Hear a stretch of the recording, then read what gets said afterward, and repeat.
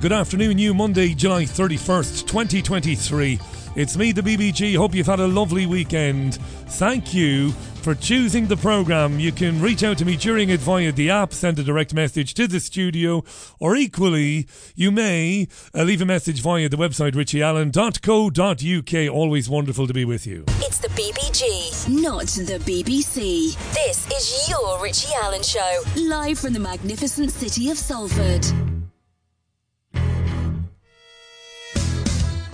It's the Richie Allen Show, broadcasting live on richieallen.co.uk and multiple platforms around the world. And now, here's your host, Richie Allen. Are you watching the cricket while you're listening to me?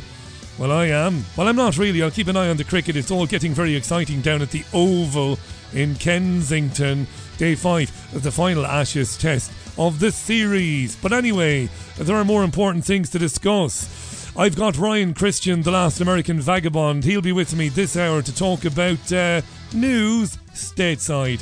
What a top bloke he is. It's been a while since he was on. Ryan Christian joins me. And a little bit later on, my great pal Maria Heller will be live from Arizona. That's hour 2 of Monday's Richie Allen Show. And I'm Richie Allen. Yes.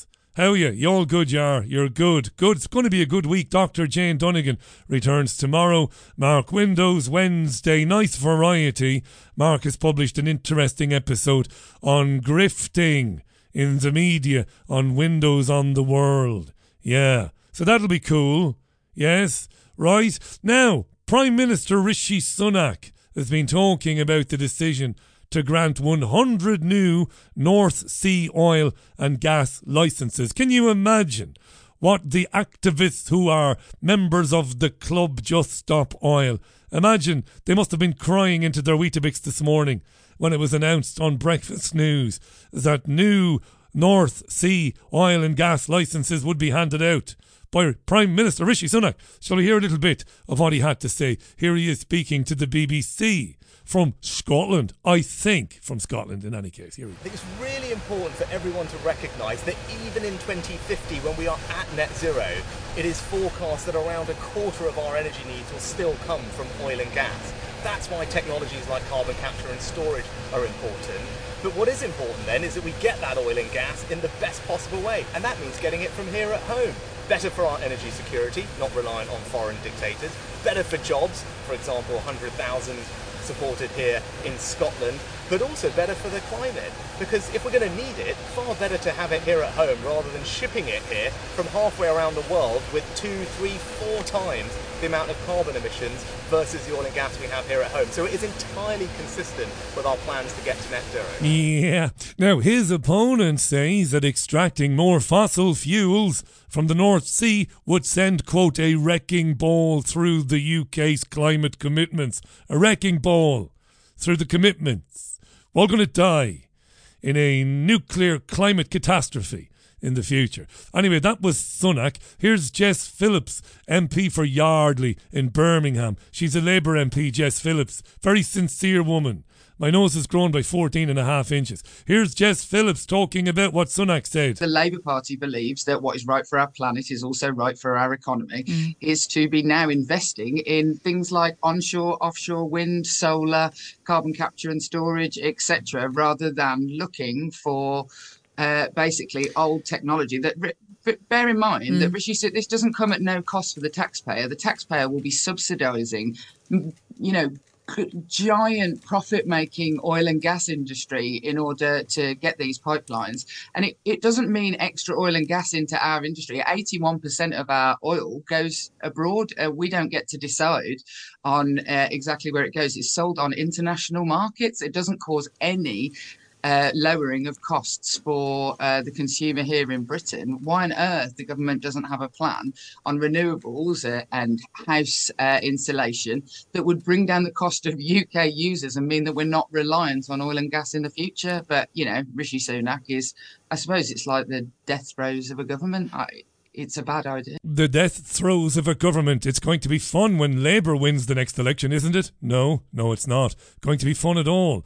Jess Phillips there. I've covered the climate thing so much in the last couple of weeks, I might just leave it alone just for today in any case. It is kicking off down at the Oval. A few minutes ago, Moeen Ali removed. Who did he remove? He took a wicket, didn't he? He took a wicket. Who did he take? He took Travis Head, did Moeen Ali. Then Chris Wokes has taken a wicket. He got Steve Smith, I think. And now Moeen has taken another wicket. Australia are 6 down. It's just absolutely gone bananas down there at the Oval. 274 for 6. They want 110 more runs to Australia with 4 wickets in hand. But Steve Smith, the danger man, is gone. I wish I was watching it, dear listener, but I'm such a professional. I'm sitting here and I'm only watching the text coverage on the BBC. I'm chatting with you because I'm a good boy today. Yes, but I will keep you updated. Of course, any comments you'd like to make on the climate crisis or anything else, leave them via the app. Download the app, message the studio instantaneously. It comes right into me screen. Or get on the website richieallen.co.uk. I don't know if you heard about this. Come here and I tell you, but it kicked off in Cork on Saturday. It kicked off in County Cork. Here's I can't think of her name. Aisling, is it? From Morning Ireland on RTE Radio 1. Cork City Library was forced to close on Saturday The library was forced to close after a group of protesters hung a large banner over the front door. Reports said that the protesters wanted books on LGBTQI plus issues removed from the shelves. A counter-protest also took place. We're joined now by the Lord Mayor of Cork, Independent Councillor Kieran McCarthy. Councillor McCarthy, you're welcome. What happened exactly? Thank you very much. What happened exactly at the library on Saturday? Why did it close? I suppose, first of all, can I empathise actually with our own staff in Cork City Council? I mean, they're being involved in this, I suppose, very, very unsettling afternoon on Saturday. But there's kind of, I suppose... He wanted to empathise. We have a real problem pronouncing our THs in Ireland. As you will know if you've listened to me long enough, I'm in or out. I'm never in between. It's the guy or the guy. I just can't get any consistency going. So he wants to empathise with the staff at Cork County Council now because very unsettling scenes at Cork Library on Saturday. There is a context to this that a few months ago, a handful of individuals, what I mean like 5 to 6 individuals, entered Cork City Library and asked for a particular book to be removed in the young adult section. So they walked in and said, listen, do us a favour, would you remove a book from the young adult section? I'm guessing it's a book that is probably age inappropriate for young adults. It's probably aimed at kids 11, 12, 13, and it's probably about very sexy things that kids that age maybe shouldn't be thinking about. And maybe they've come back 2 to 3 times. We've asked them to fill out the complaint forms. There are mechanisms in place. And then on... They keep coming back. We don't change the book. We don't remove the book. They keep coming back and we say, look, there's a complaint form there. Just fill that out and we'll get back to you in a time-appropriate manner. Saturday at around 12 noon... a set of protesters erected a huge banner, maybe 10 metres by a metre, over the entrance to the library. And the banner said there are only 2 genders, male and female. And then actually staff went out to go, well, you can't actually hang a banner on the library front because it's illegal. And they asked them to take them down. The staff rang the Gardaí. The Gardaí came out and kind of advised the protesters to move on. But at that particular point in time, I suppose a decision was made by Cork City Library in association with the Gardaí to close the library on public safety grounds. Well, I think the Gardaí, why exactly? Who did it? Who's responsible for the protest that caused the library to close on Saturday afternoon? Exactly. Why do you believe it had to close? Were people afraid for their security? Were they afraid of their lives, were they? Oh yeah, completely. I mean, look, there are images online of the banner itself. It's a huge banner, big banner. It wasn't secure on the front of the building, and also it's illegal to put a banner on the front of a public building. So you'd be entering. Has anybody ever been injured by a banner? As a banner is made of what you would imagine banners are made of ordinarily, a kind of a material, like something you'd make clothes out of. So a very soft, drapey type material kind of a thing like.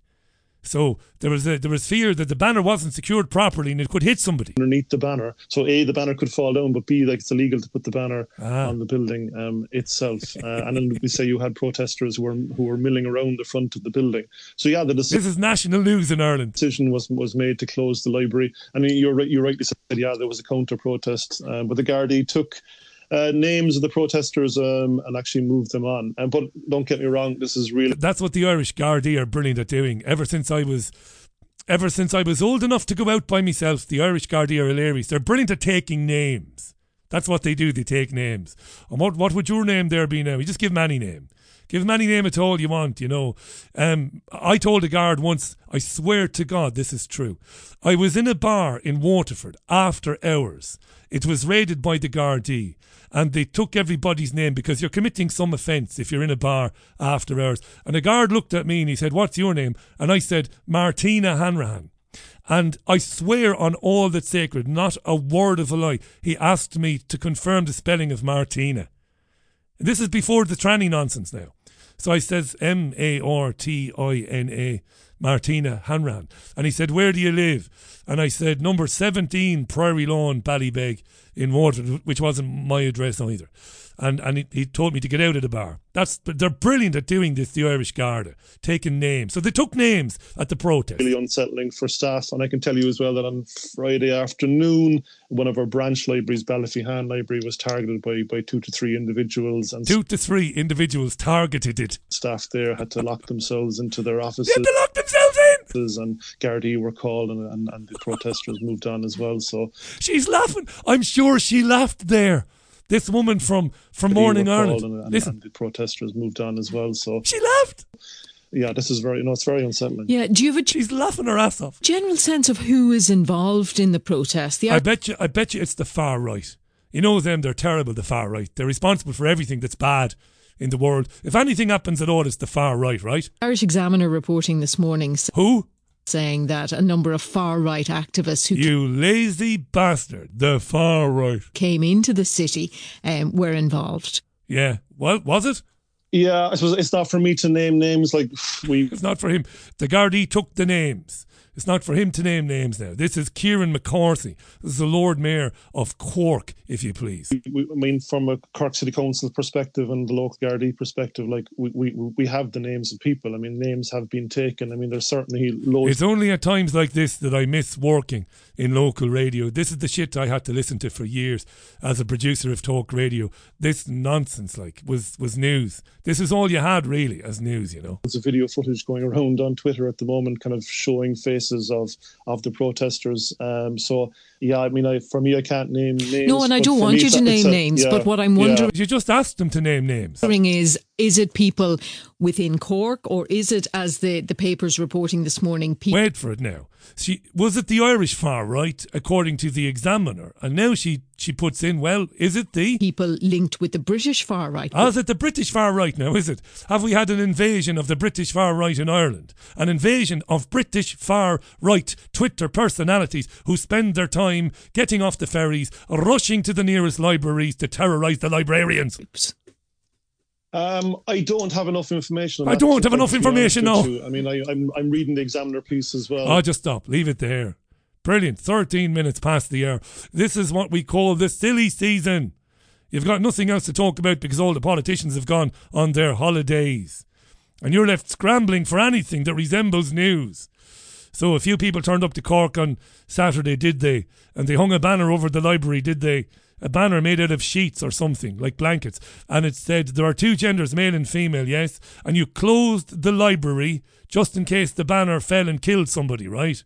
Right. And in another part of Cork, 3 individuals came in and said, we'd like you to remove that book from the young adult section, and the librarians locked themselves into the library because they're in fear of their lives, right? Right? Brilliant. 14 minutes past the hour. This is the Richie Allen Show. Good evening. Welcome to it. Gail says, Richie, we have cows on the road as a news headline down here in Cornwall. Do you know we actually have traffic lights for cows to cross the road in parts of Cornwall?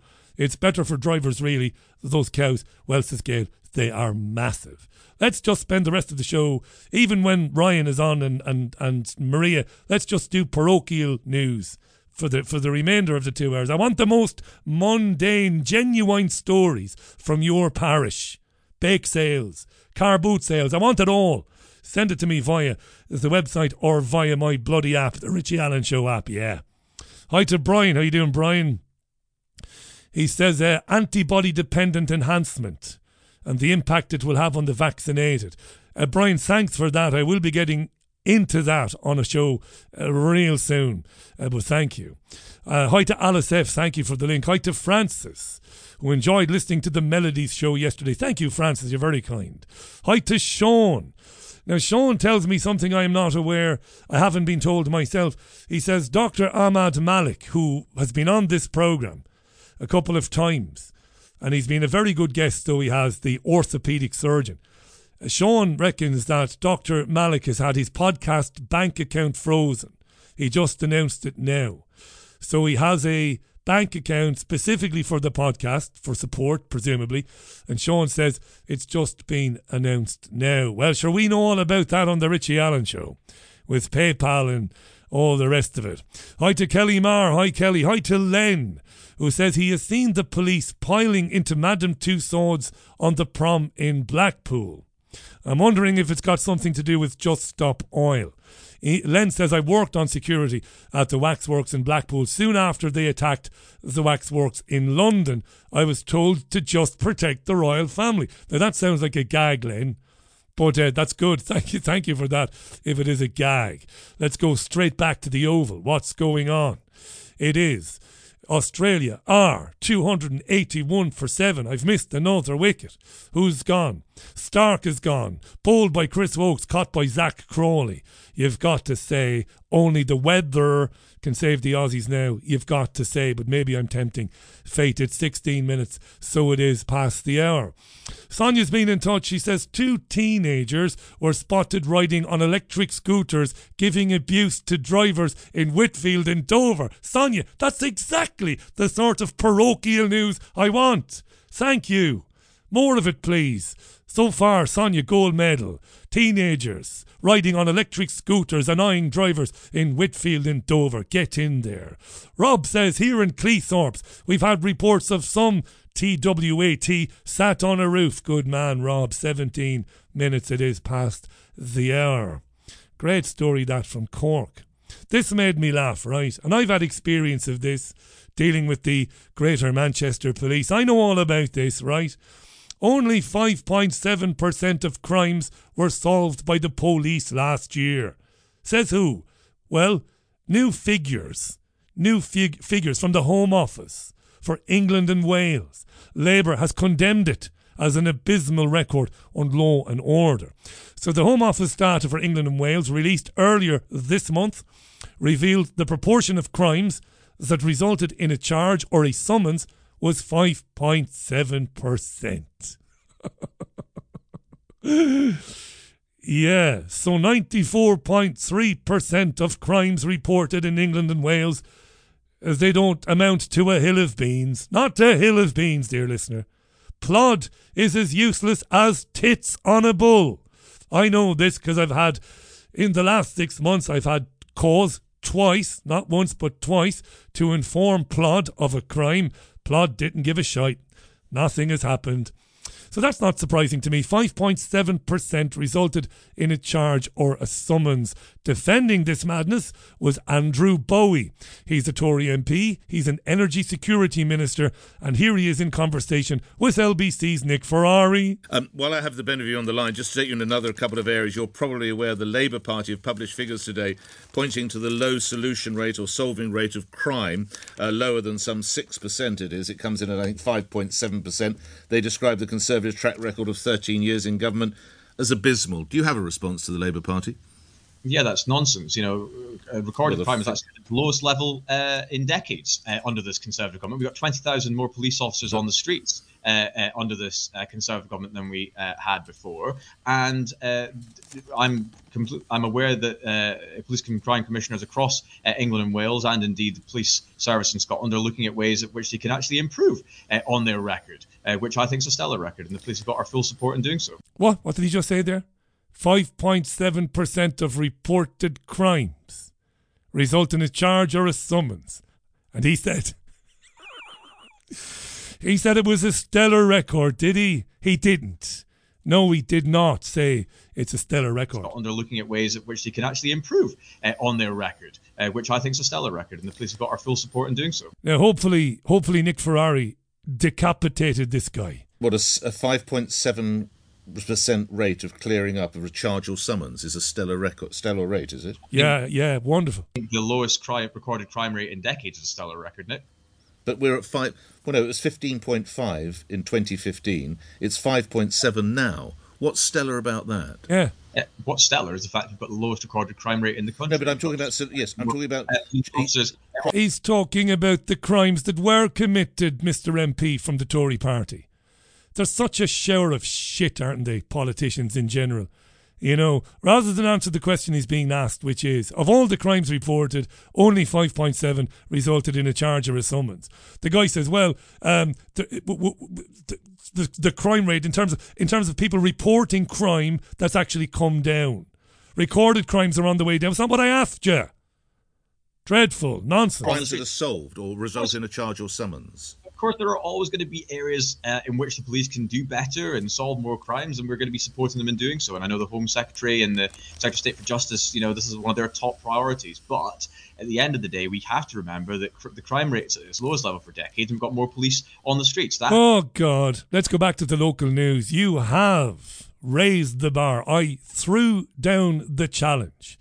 And you have responded. And you're so good, I've got to give you a news bed. This is good stuff. Linda's up first. Linda.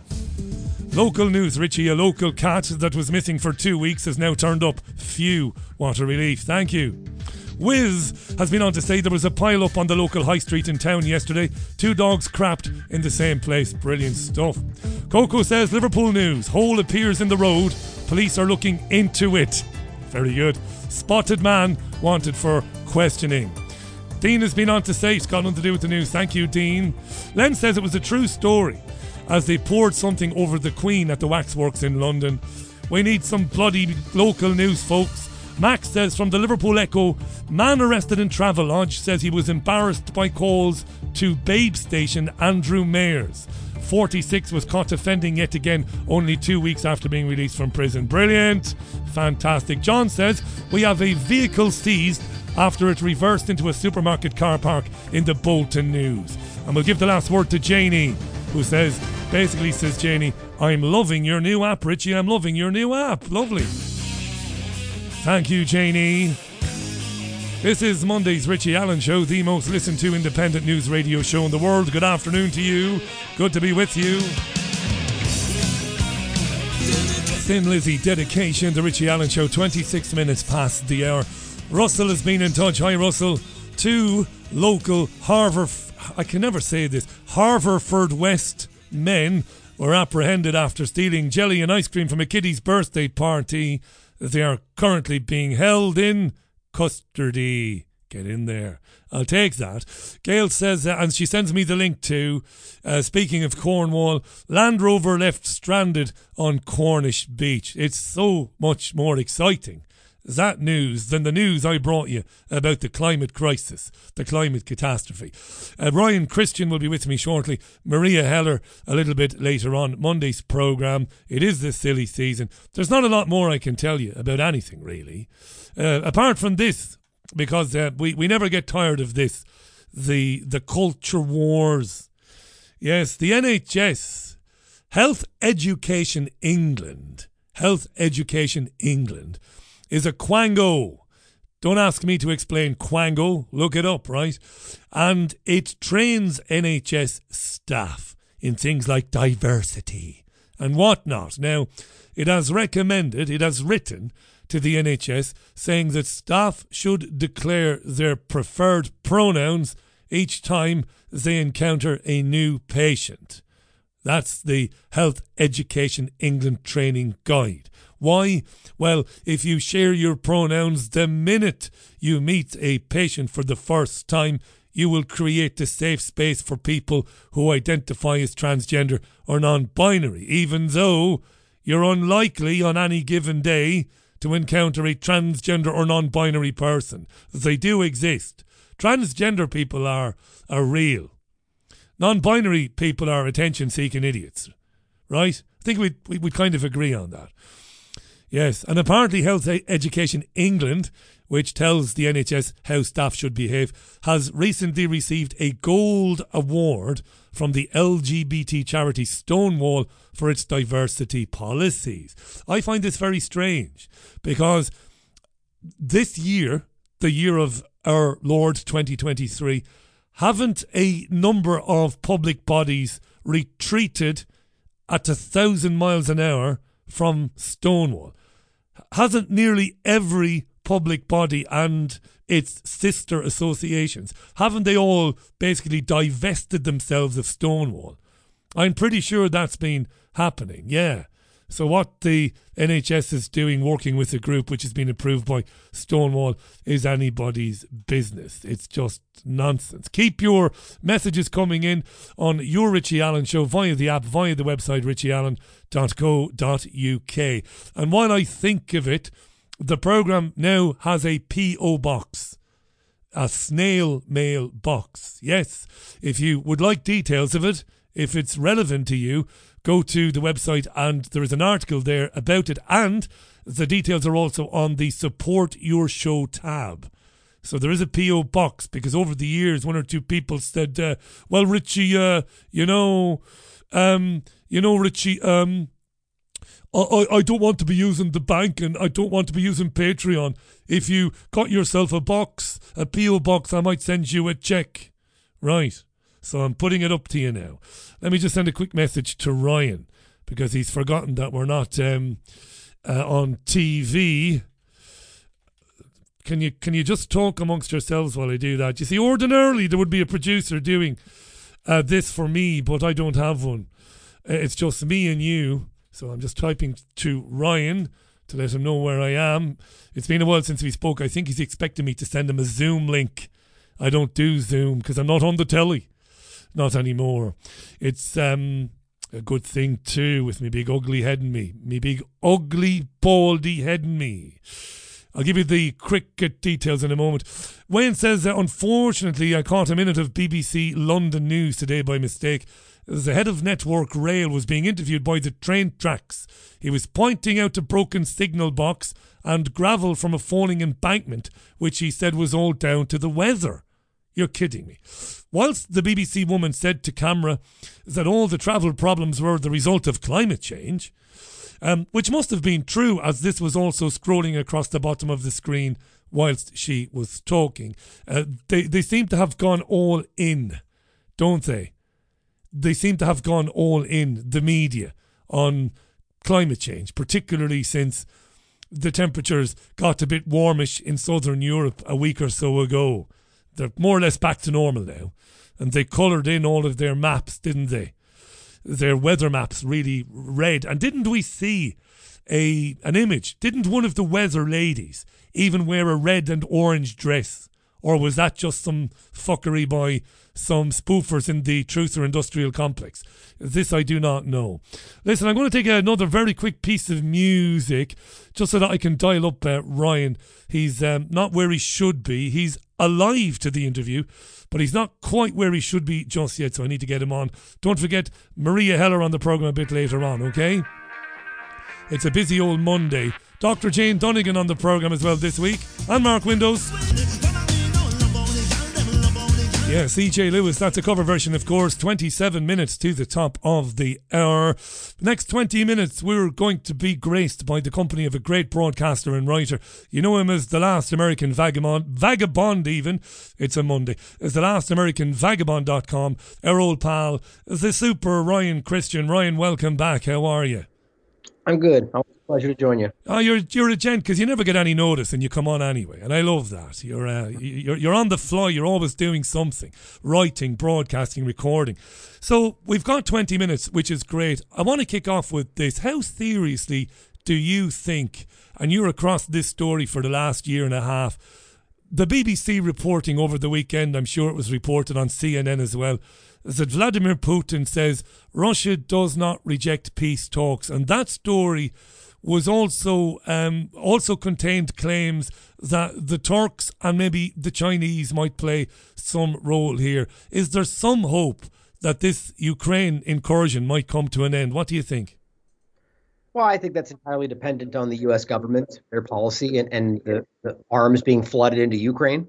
right? I mean, it's coming from multiple different Western countries, and it's very clear what they're really saying. It's not really about peace for anybody. It's about, and this is not hard to see, classic U.S. government tactics in Syria, Afghanistan. The point being that, we won't do what everybody wants until we get what we want.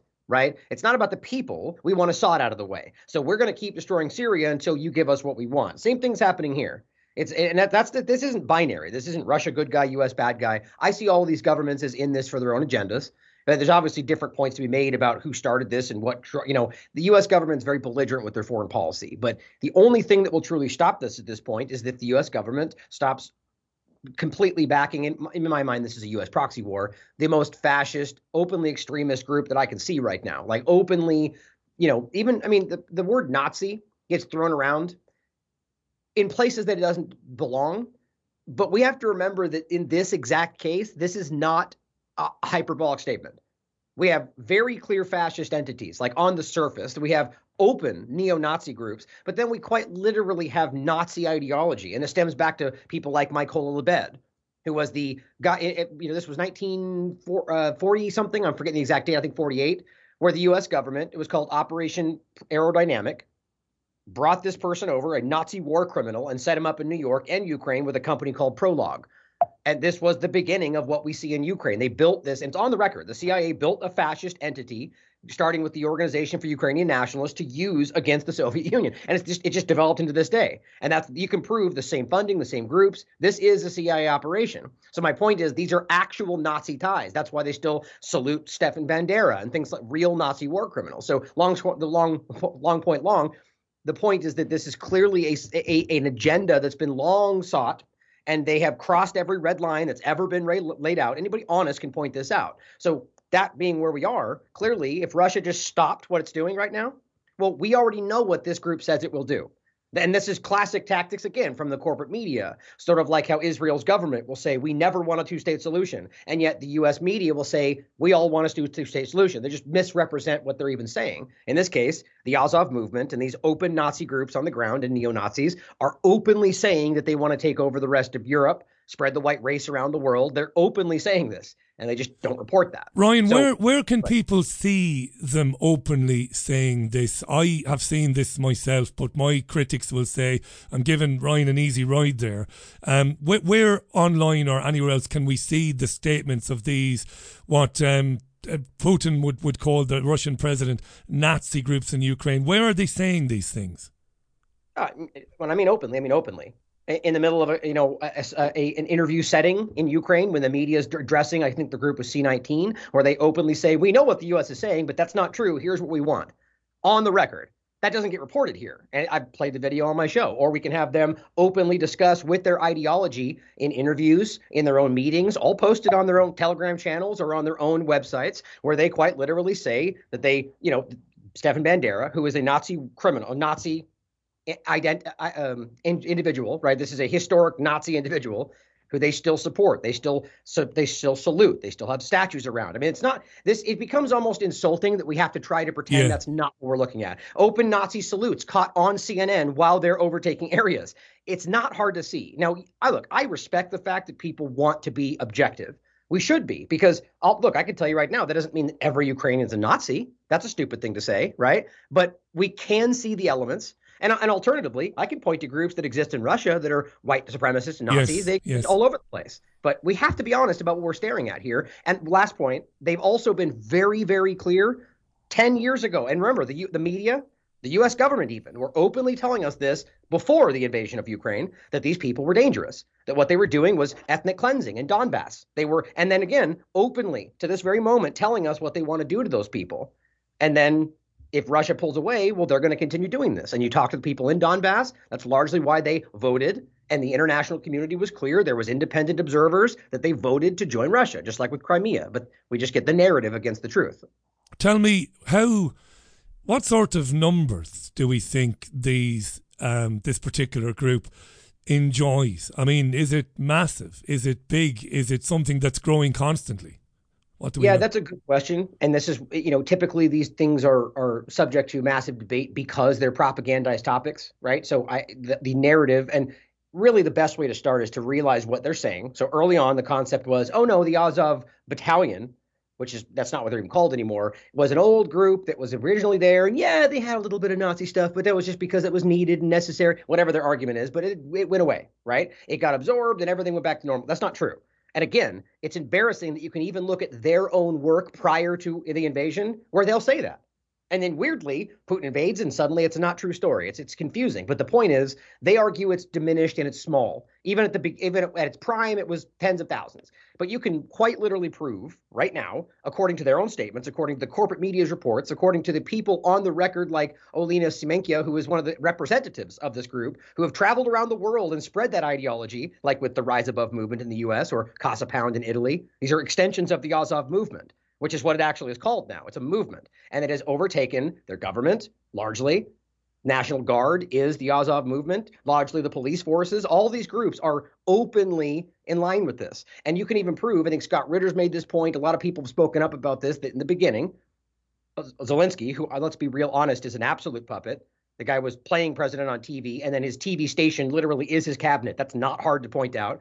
Kolomoisky, who is his chief financer, is also the chief financer of the Azov movement. I mean, none of these things people talk about, but the idea is ultimately that this just overtook everything. And they'll tell you that these people are running most of this and that they're spreading this around the world. And let's not forget the Rise Above movement, which is documentably the arm of the Azov movement in the U.S. That's very clearly laid out by the FBI and all sorts of documents from the U.S. That was the beginning of the "they shall not replace us" marching with tiki torches. Remember this in Charlottesville? Yes. That was the Rise Above movement. That's the Azov movement. I mean, it ties right back to the CIA. I made a mistake when I mentioned Turkey. Vladimir Putin had met with representatives of he'd met Chinese representatives and African leaders, didn't he, or African leaders, and he said there could be no ceasefire while the Ukrainian army was on the offensive, but he doesn't reject the idea of peace talks. Speaking of Vladimir Zelensky, he's been, I wouldn't say bragging, but he's been talking about taking the war to Russia today. It's hard because, as you said earlier on, and one of the reasons why I love speaking with you, and I have been doing for many, many years, it's not binary. It's not a case of Putin is good and the West is bad. It isn't. I personally, we've had this out before over the years, no matter what happens, it seems to advance this dystopian agenda. And that's where my suspicions always lie. However, what do we think the Russian people feel? What do we know? I mean, it's hard. It's so many people. It's a monstrous country, right? But do we have any kind of a clue as to how Vladimir Putin is seen by the Russian people? Is there fatigue? Are they fed up of this Ukraine war? And is there some feeling in Russia amongst Russian people that they want to see it come to an end very quickly? What do we know? Yeah, I can give you my opinion secondly, but firstly, it's very, very hard, intentionally so, for any of these things to be truly fleshed out. I mean, first, let's look at it from a U.S. perspective. What does our government do?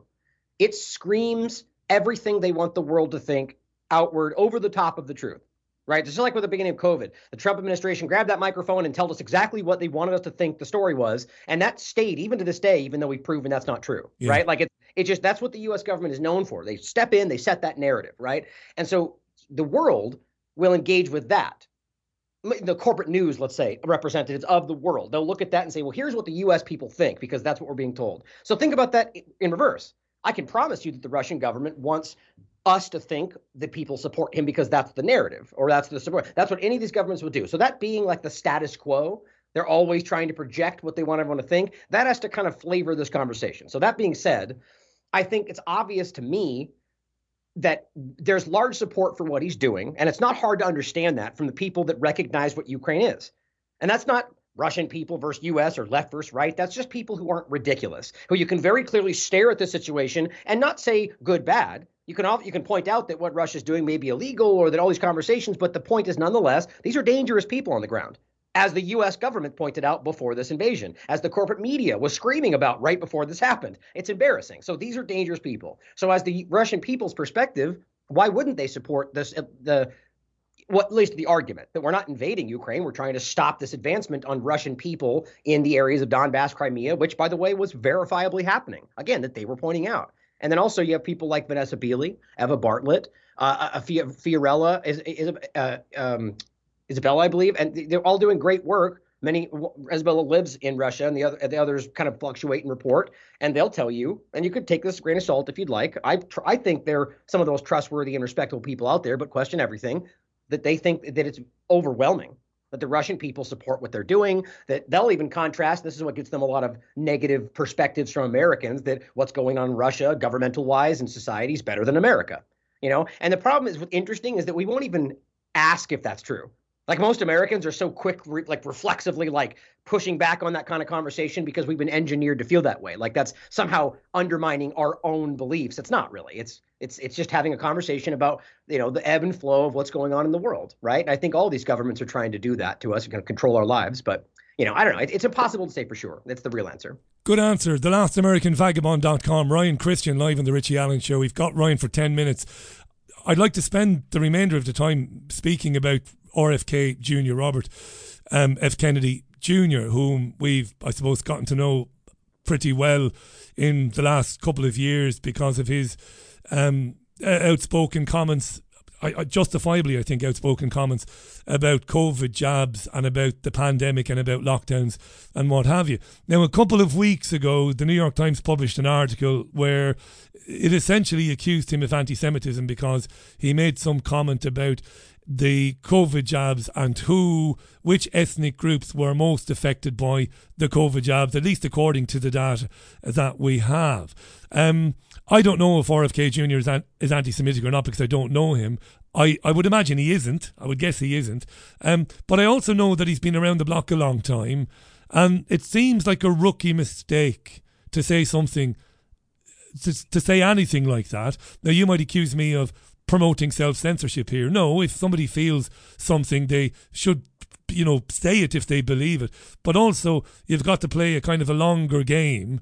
And didn't he just hand a loaded gun to his critics in the media by talking about the ethnic groups who were less likely to be affected by the COVID jabs? Now, you've been all over this on your brilliant podcast and website. What do you make of that? Why did he say what he said? Well, because it's true. So first of all, right? I mean, I don't know his intentions. I can't speak to why, but my opinion would be because it's a true statement, and you can prove that. But and I'll get into that in a second. But what's interesting is, let's not forget, and this seems to be a part that's largely skipped by most people. RFK was very clear about this. By the way, just a quick note: I've been shorthand using RFK just because there's only easy. But people start getting mad at me about that. I'm like, I understand. Anyway, I think it's interesting when he's the only one that's currently here, so I think it's pretty clear the whole thing. But, well said.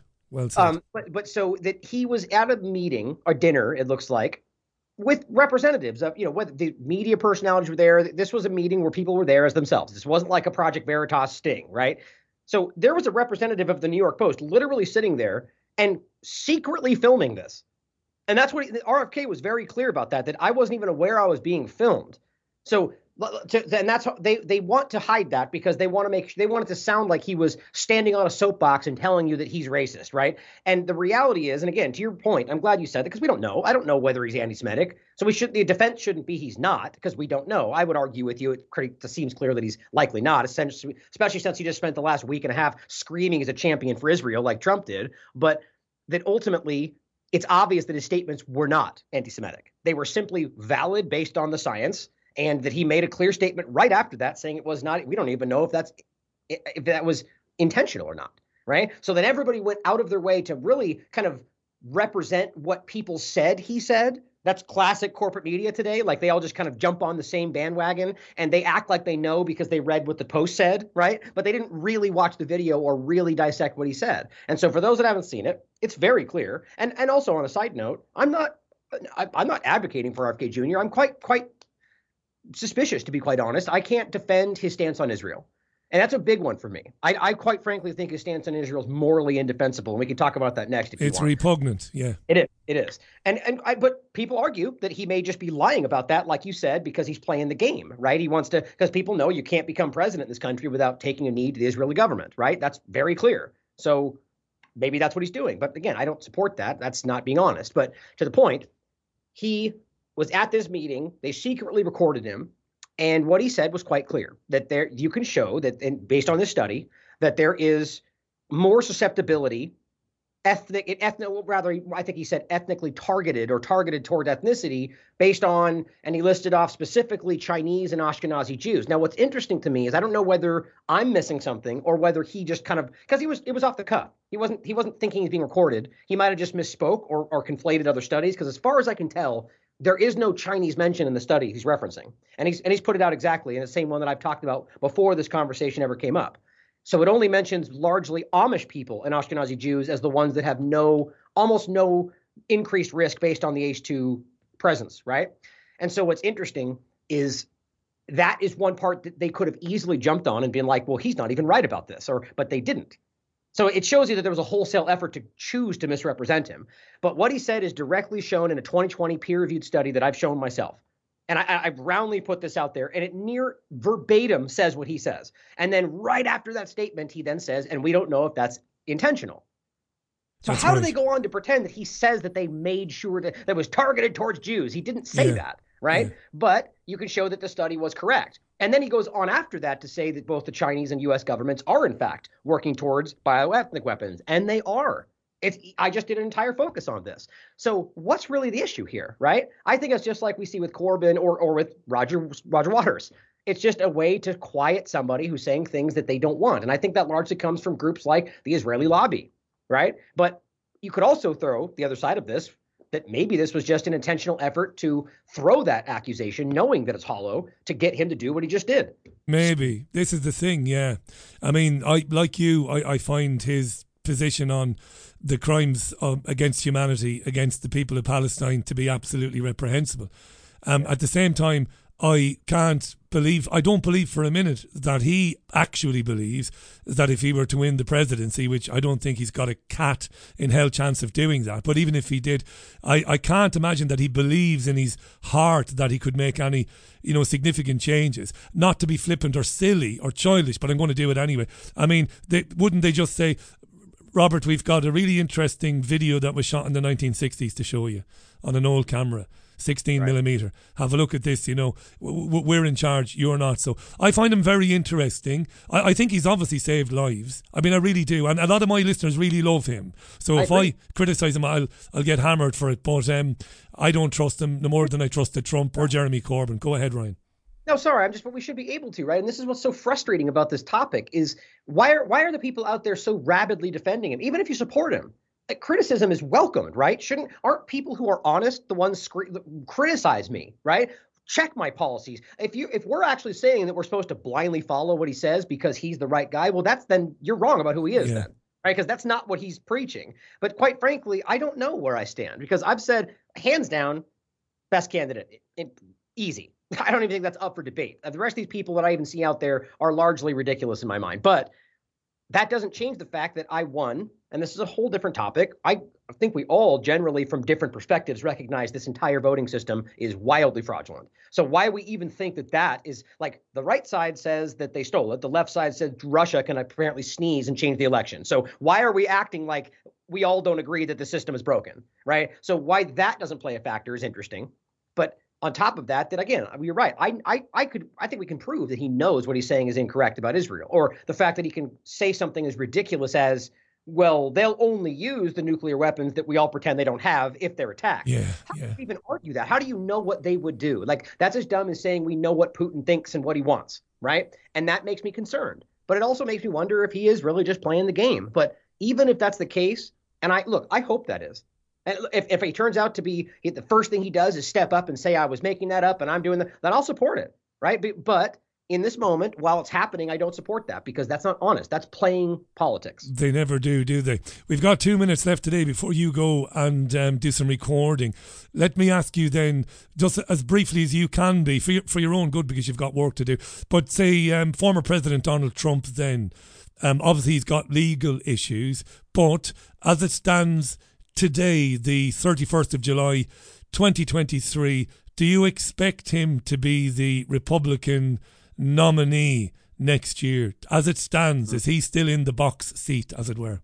Yeah, if I had to bet, I would say he clearly has at the moment. I think that DeSantis has made a few missteps, and it's interesting how this all played out, though. This is one of the most interestingly convoluted situations, because you got a lot of people on the right that are actively supporting RFK Jr. despite the fact that he's running as a Democrat. It just shows you how broken and ridiculous all this is. It's like pointing out people that are standing up and saying, I'm changing sides. And it's like, okay, so then you're ridiculous then, right? So you don't just change sides. That means you don't care about anything that you have. Like, we're supposed to pretend the left and the right are diametrically different, right? Yeah. They have different tenets and different integrity, different policies.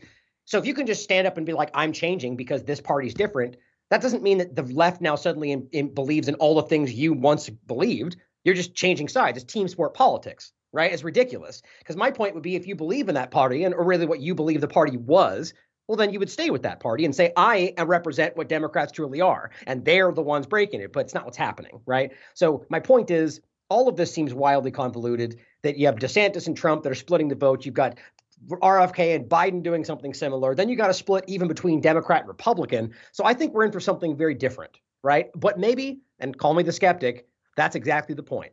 I've been worrying about the third party candidate and when that will come into play, like the manipulative version of that. Yeah. Maybe this is a new game on that. I'm not sure. But, just question everything, guys. I hope for the best. I hope I'm wrong about these people, but I hope they at least consider that they might be the people that we hope they're not. If you haven't checked out thelastamericanvagabond.com before, I know you have, but in the odd event you haven't, check it out. You've been listening to Ryan Christian, top reporter, top journalist, and top guy. Thanks for your time, pal. We'll do a little bit longer next time. I really appreciate you. Thank you.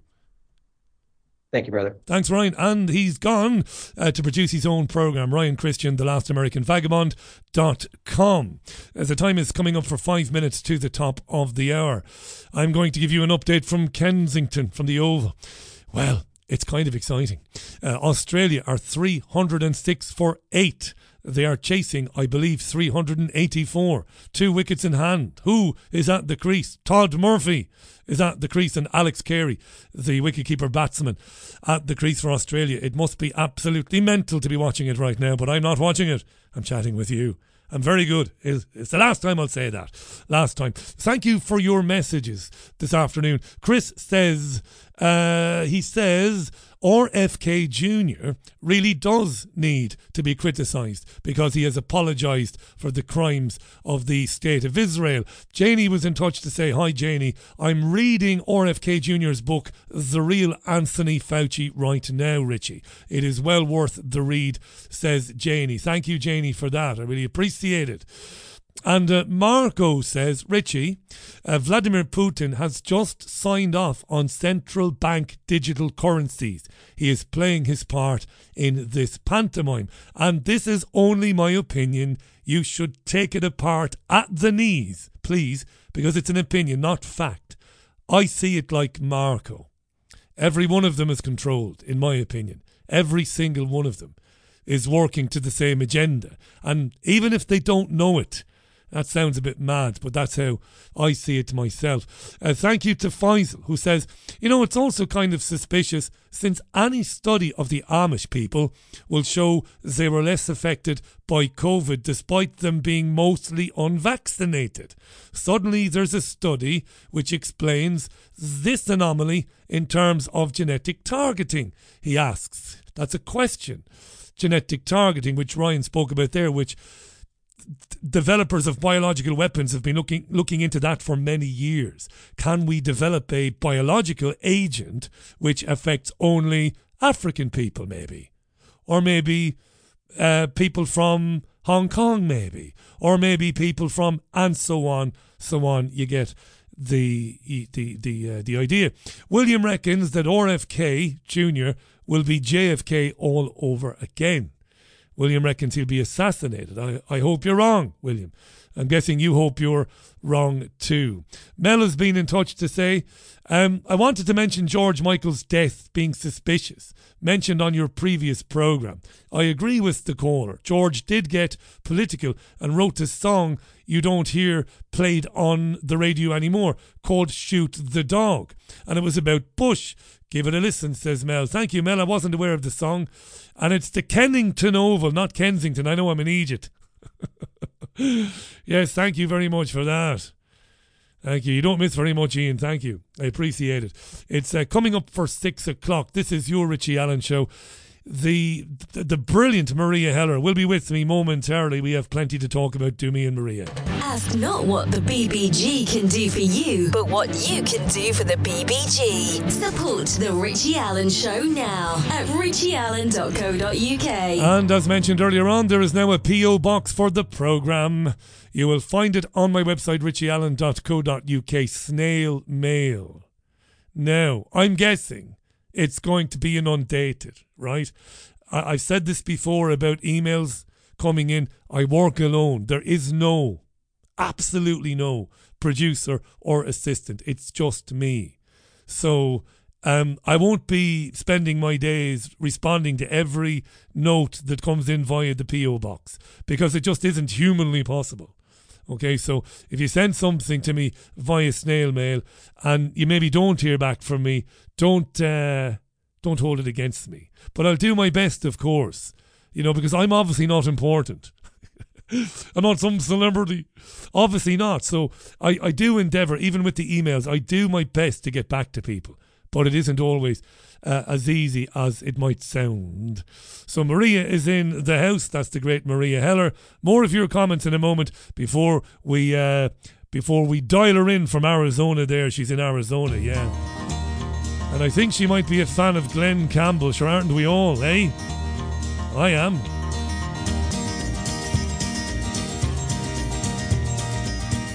Music from Glenn Campbell on Monday's Richie Allen Show. It is exactly 2.5 minutes past the hour of 6 o'clock here in Salford. Thank you for being with me. Send me a message via the website, via the app. There is an app for the programme now. You'll get it if you're an Android user, Google Play. If you have an iPhone, you'll get it via the App Store. My guest needs very little introduction.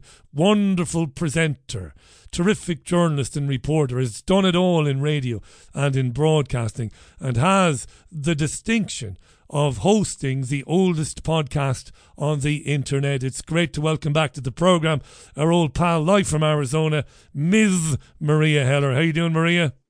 I'm doing good, Richie. Always good to be back on your show. Can't believe how organised you are. You did today's show last night, late in Arizona there, because it's very early in the morning there. So you did your own show to make room for us here in the UK. Sure, we only love you for that. Thank you.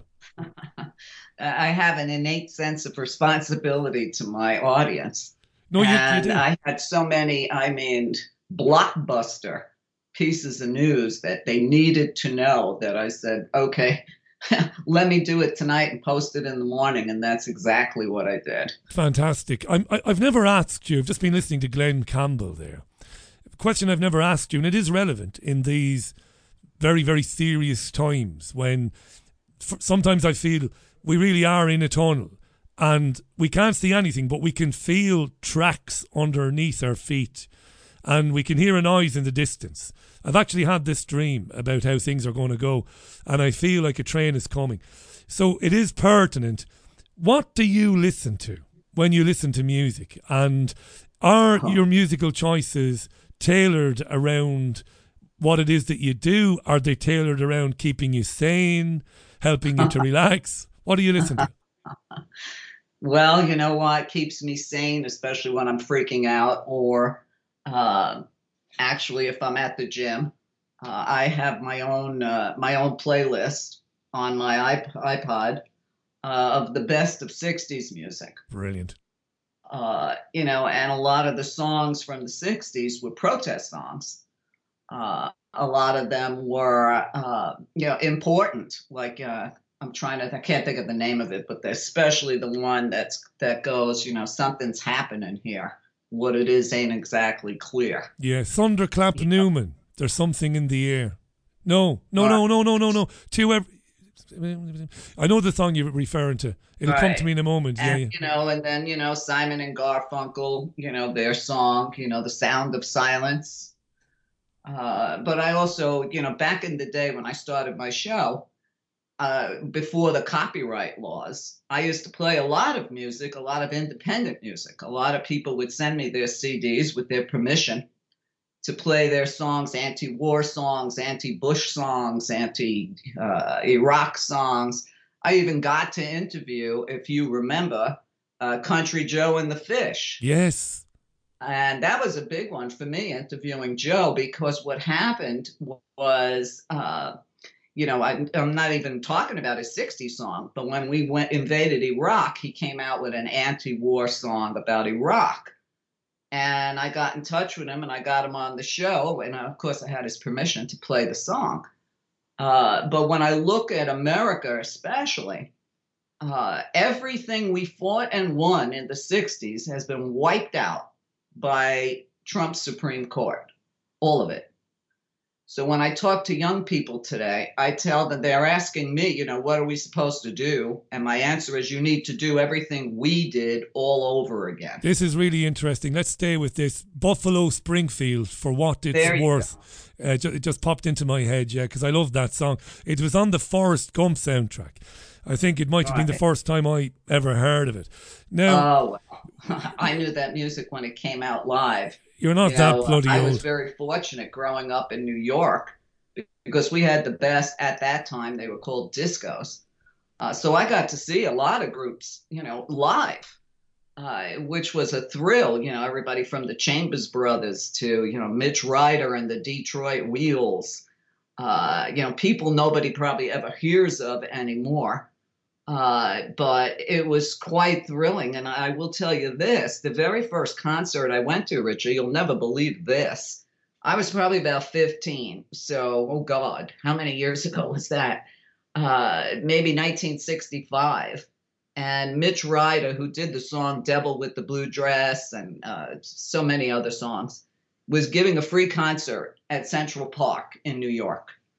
And I went with my boyfriend at the time, and there was a million kids out on the green waiting. I mean, it was thrilling.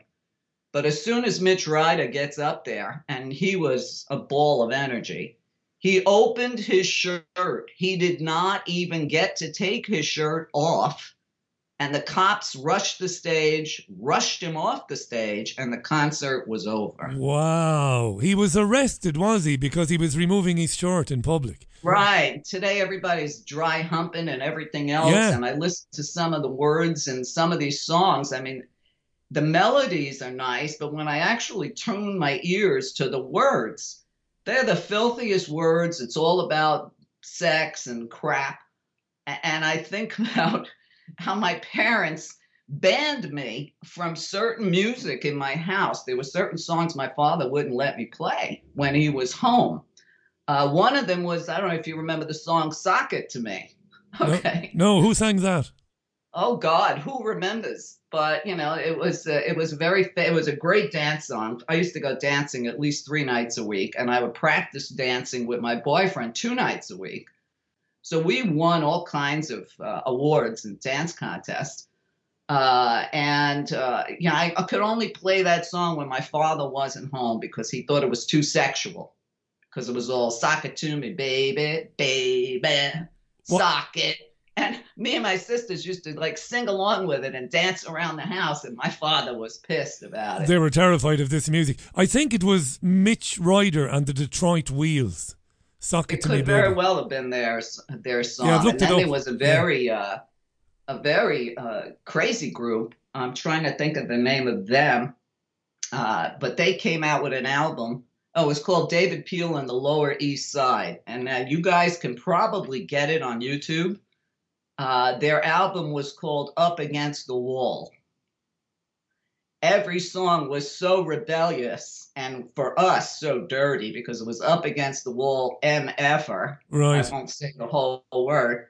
But we used to like to scream those into my mother's ears while we were playing it on the hi-fi. Remember hi-fi? God, yeah, absolutely, yeah. And they thought that we were wild and we thought it was a crazy time. But I look at, the devolution of the species, and I laugh when I think back, even watching TV. I remember when Elvis couldn't move from the waist down on camera. Yeah, they wouldn't film him. That's right. They filmed him from the waist up. And now, everything is so super filthy. And I think that our youth has been so inundated with sexual images, sexual words, et cetera, and pornography, that they're over actually having sex. You know, a lot of the polls in the United States show that a lot of young people don't have sex regularly. I can ask you on this. Stay with this. This is really interesting because about 6 or 8 months ago, like yourself, I read the papers as research for the show. You've got to know the lies they're telling before you can dissect them, right, Maria? So, absolutely. But I read a fascinating article by a conservative writer. But he's a good guy. I think it was Timothy Stanley. I used to interview him on the radio in Spain years ago when I first started speaking with you. And Timothy says there's a real issue with younger people today. He wasn't criticising them. He was saying they are very risk averse. And this is a real problem, he said. You know, they're reluctant to try things. You know, they don't want to go out and get pissed on, you know, vodka and Red Bull or whatever. They don't want to try cigarettes. He said he wasn't endorsing smoking or anything like that. But he says this risk averse kind of thing that's happening with younger people is a bad thing for their futures. He says it's good to go through that phase where you do everything and you try everything and you throw caution to the wind. It's, you know, it's character building. What do you think of that?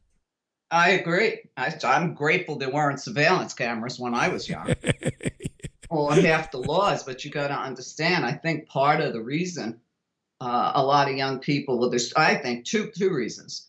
One is they've been attached to their phones and virtual reality since they were born. So anything normal like, oh, let's take a hike or go out in nature or go for a swim, and that's ridiculous to them.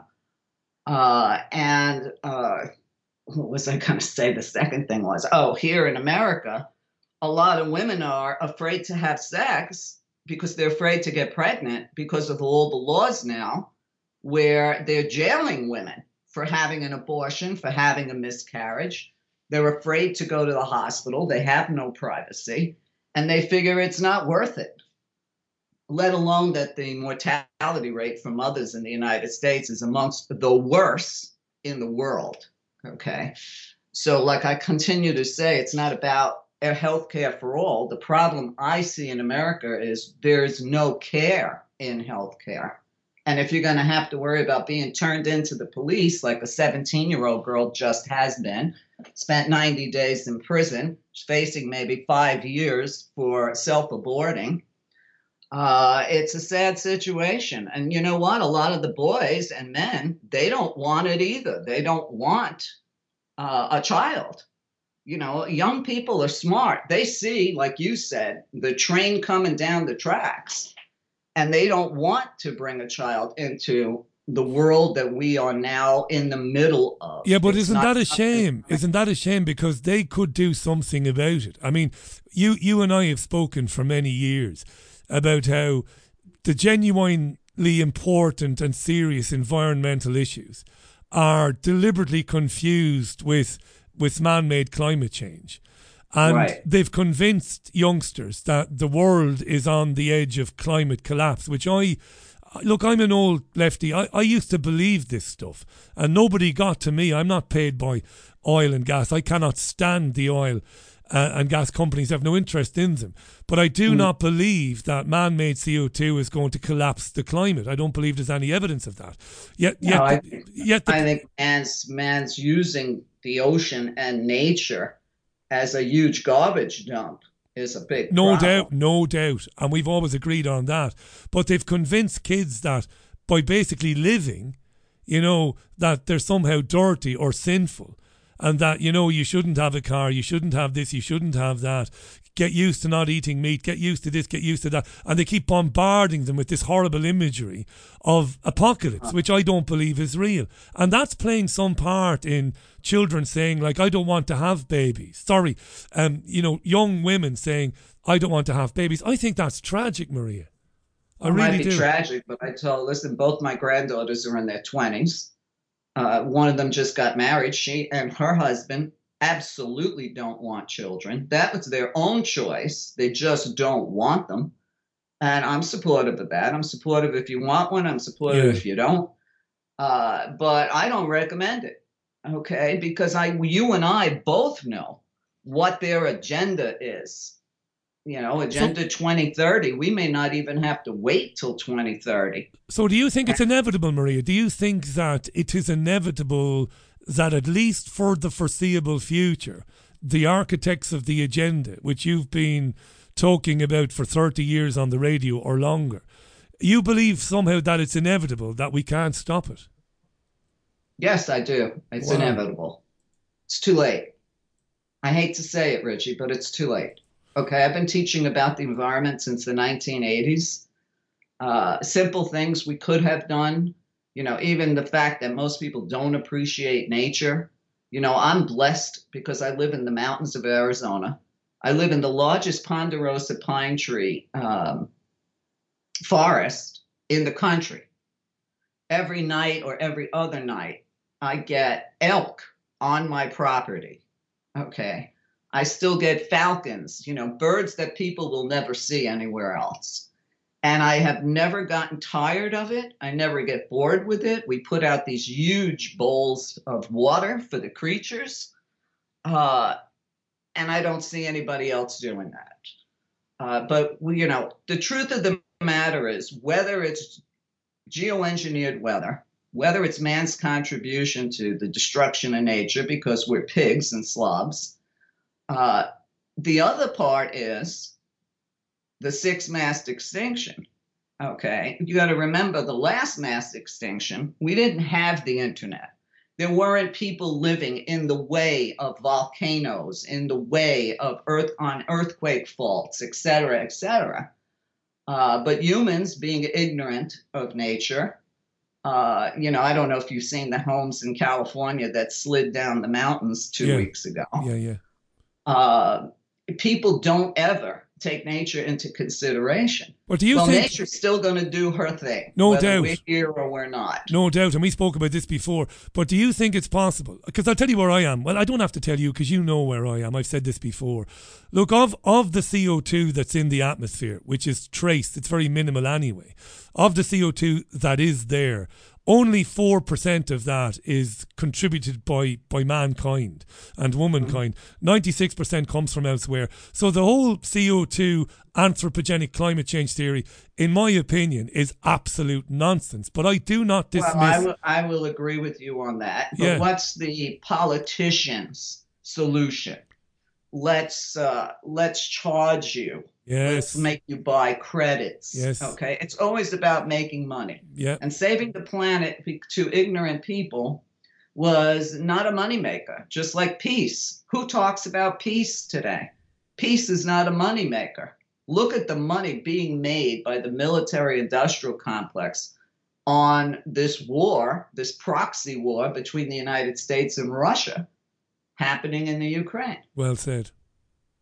Well said. And the Bank of Ireland just announced it made €1 billion in profit because people's mortgages have gone sky high because of interest rates and because of inflation.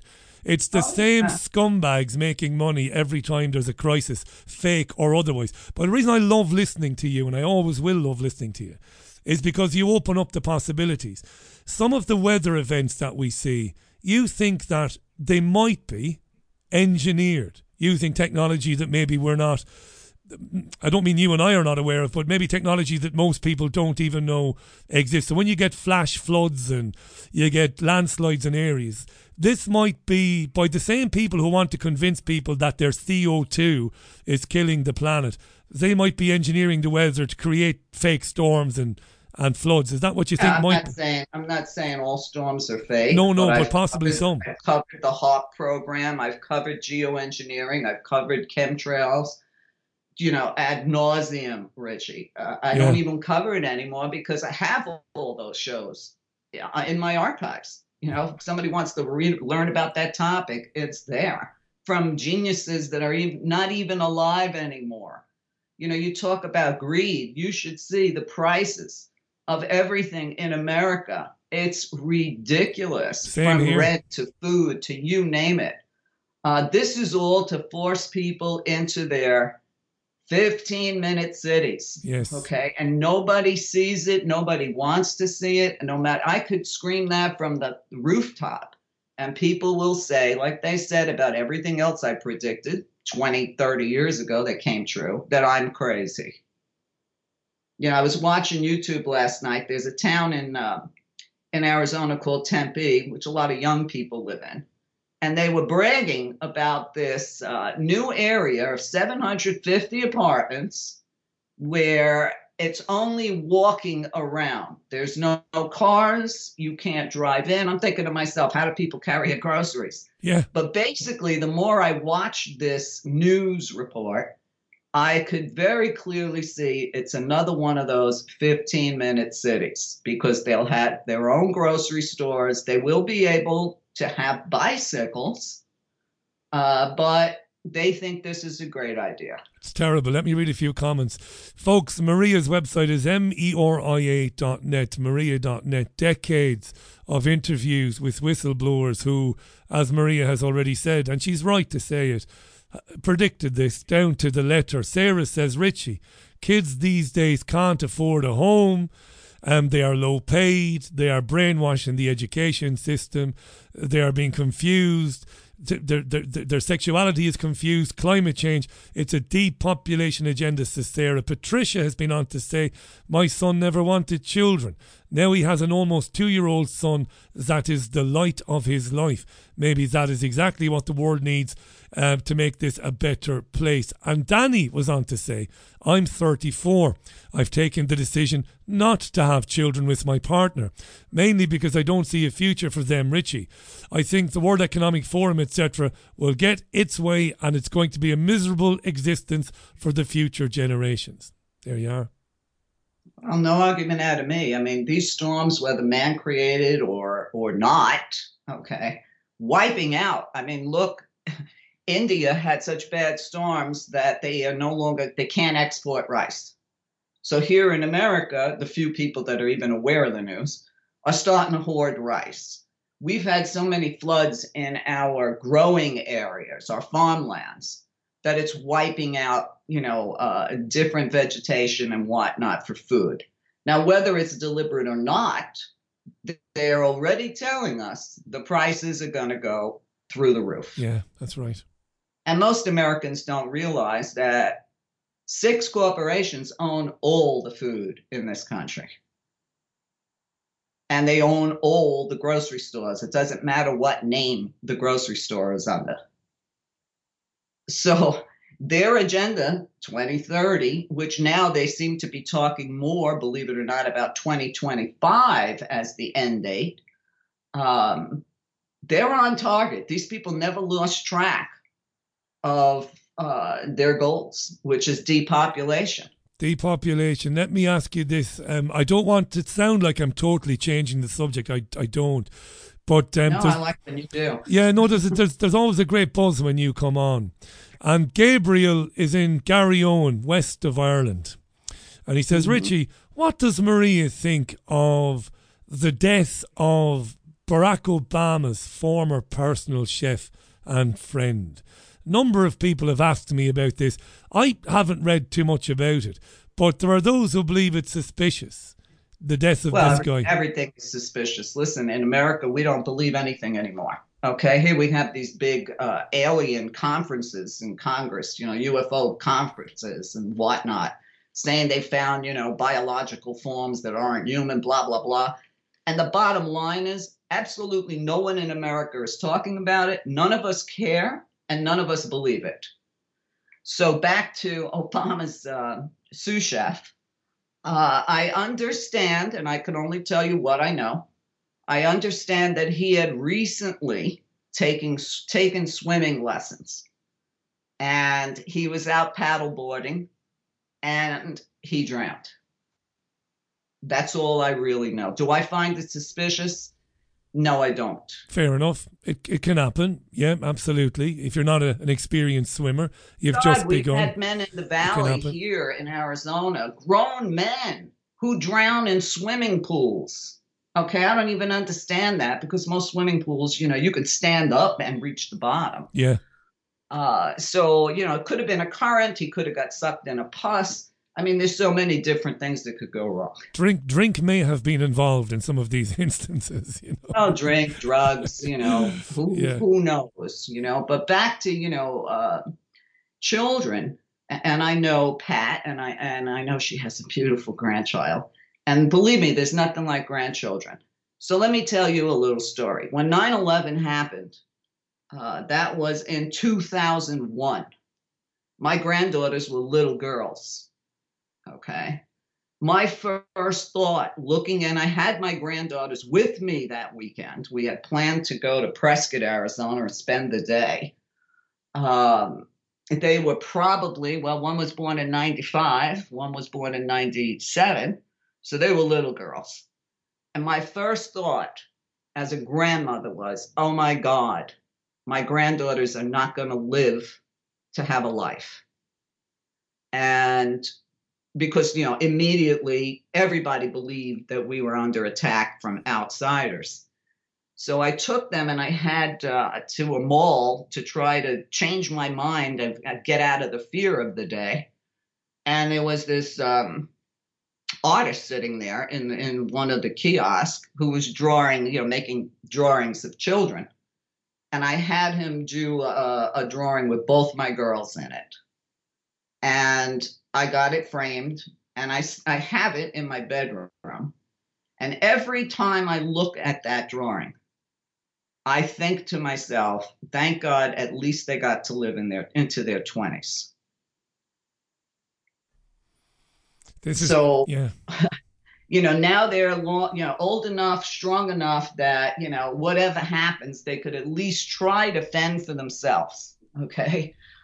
So as a grandmother, I don't worry as much about them not having a life. I was fortunate to have a life at a time when America was a whole different country.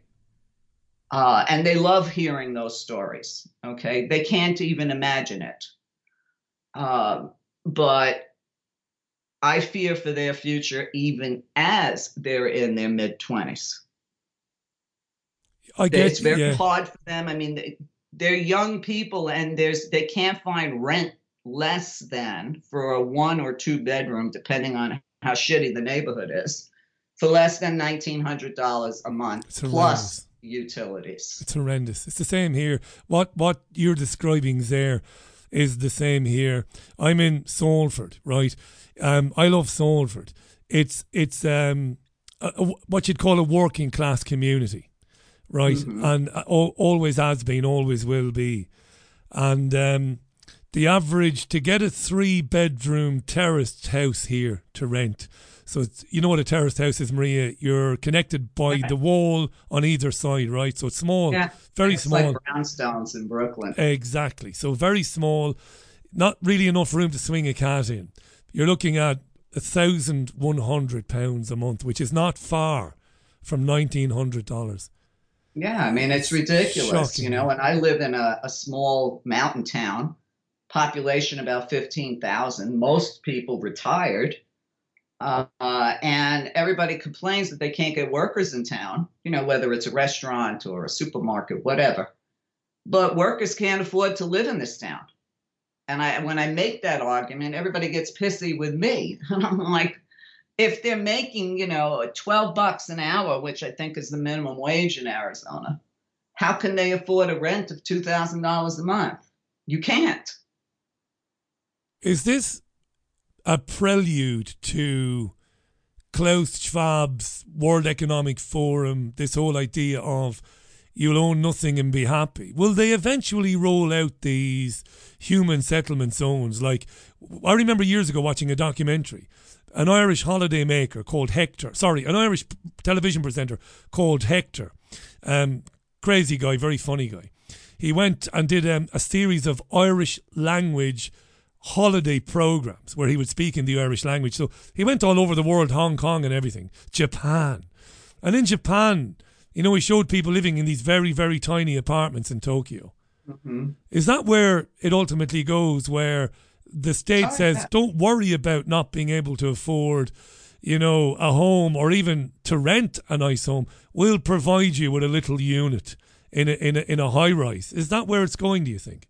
That's already where it is. Yeah. I mean, I like to look at on YouTube. I like to look at. There's this one young man who goes around showing the few reasonable apartments he finds in New York, in Manhattan. And one of the apartments was literally a bathroom that was converted into an apartment.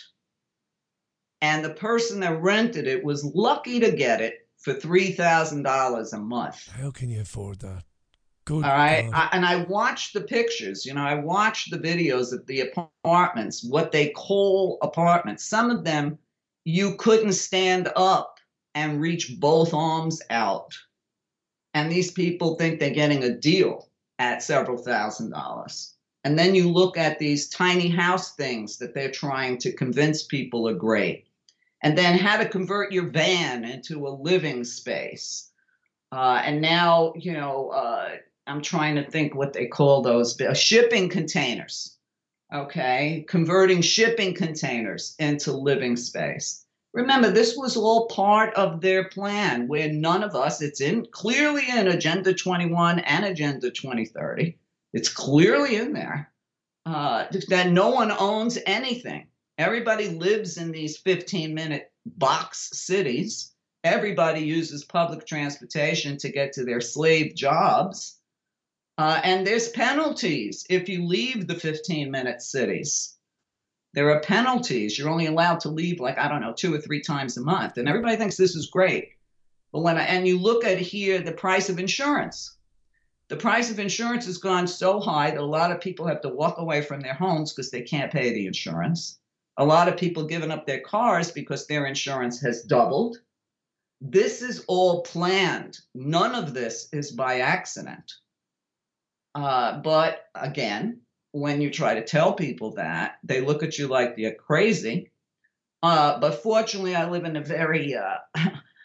very mountaineering kind of town where a lot of people are more aware in this small mountain town than they are in big cities. In the big cities. They've also become very creative in terms of how they plan to deal with homeowners. And in the UK, the Scottish government has proposed that if you refuse to get rid of your gas boiler and replace it with a heat pump, which won't heat your house properly, which will cost you thousands of pounds to install, and uses more electricity anyway, that if you don't, you will be banned from selling your house. They've given energy efficiency ratings to every house in the country.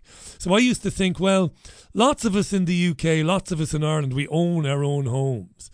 There isn't very much they can do to us, but there is, and they've become very creative with it. They will say your house is not efficient enough to deal with climate change, therefore we might need to knock it down and move you out of there. This is how it's going to be. Well, then don't forget, they can always just jack up your property taxes. Yes. Or look at Florida. Or introduce them in the case of the UK. Yeah. Yeah, I mean, my daughter made the mistake of buying a house in Florida 2 years ago. And thank God she just sold it because I've been praying for her to get the hell out of Florida. But her tax bill went up, get this, Richie, $800 a month because of DeSantis's fight against Disneyland. So now Disney's money that used to float a lot of the civic things in Florida is gone. So who's going to pay for it? The homeowners. $800 increase in your taxes a month. Your insurance, if you can get it, doubled.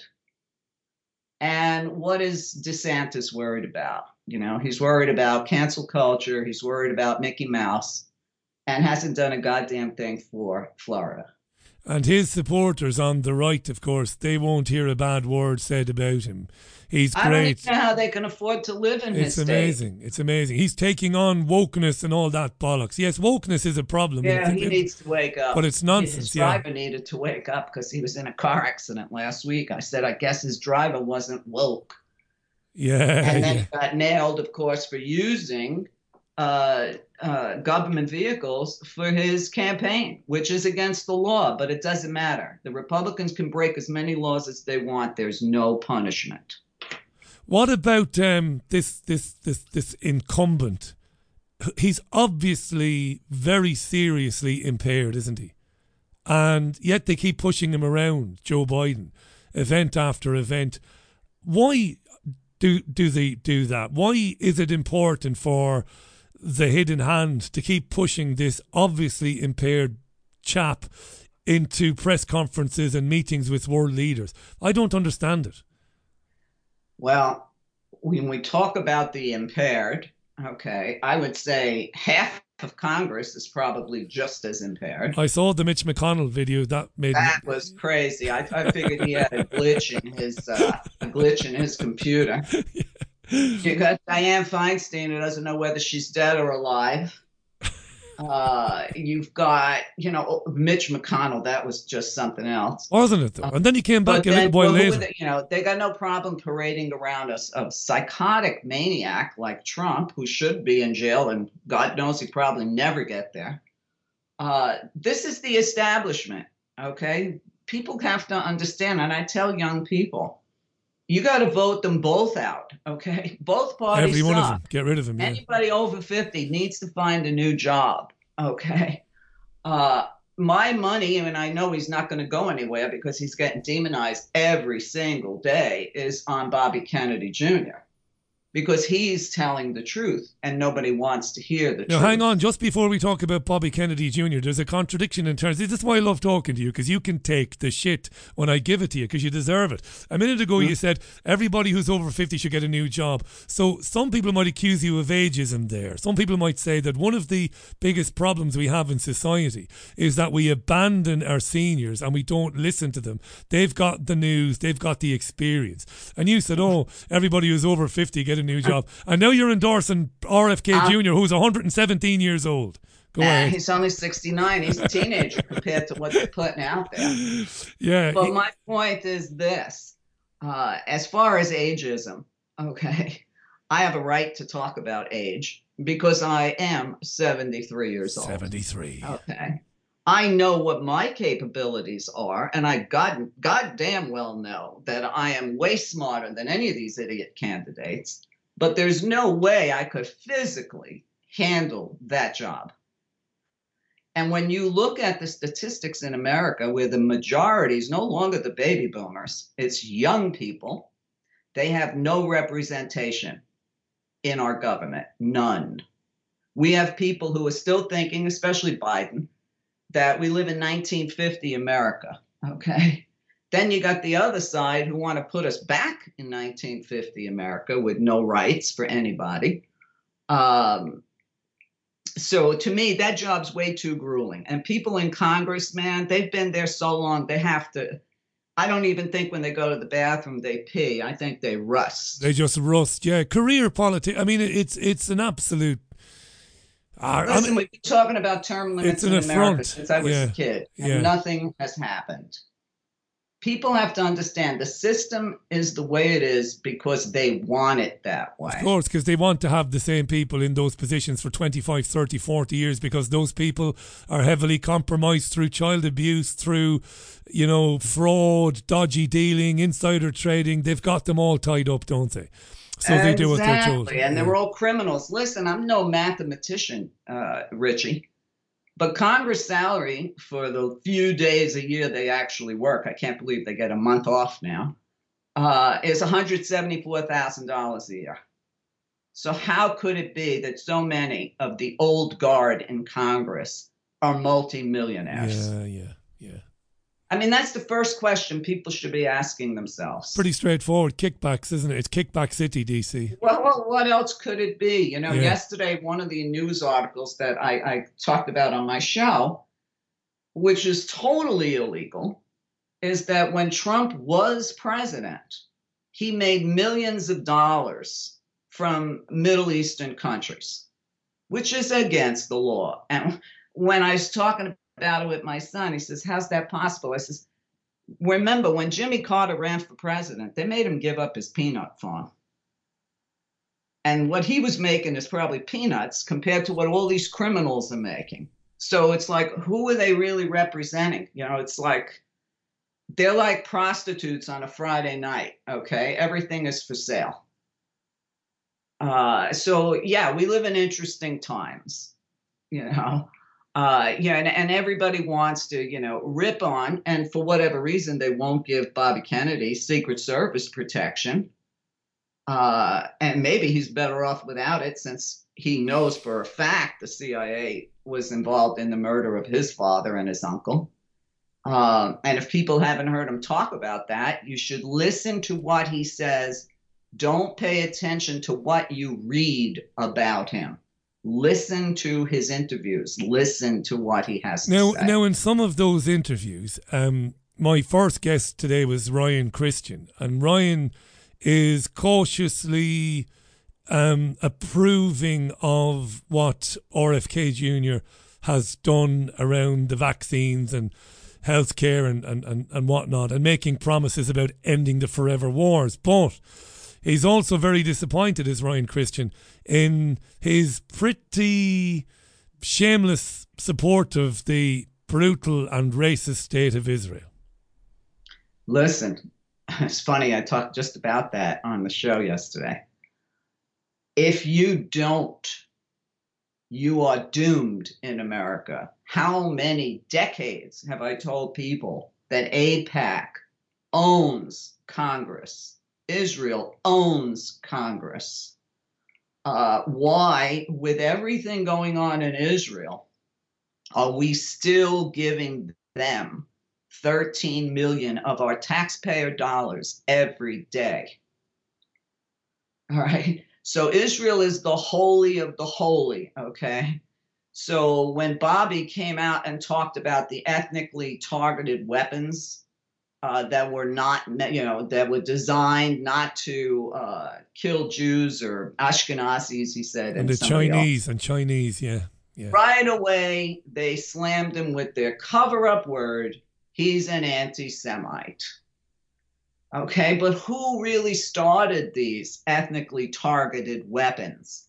Well, this was one of the Lollapalooza stories on my show that I posted this morning.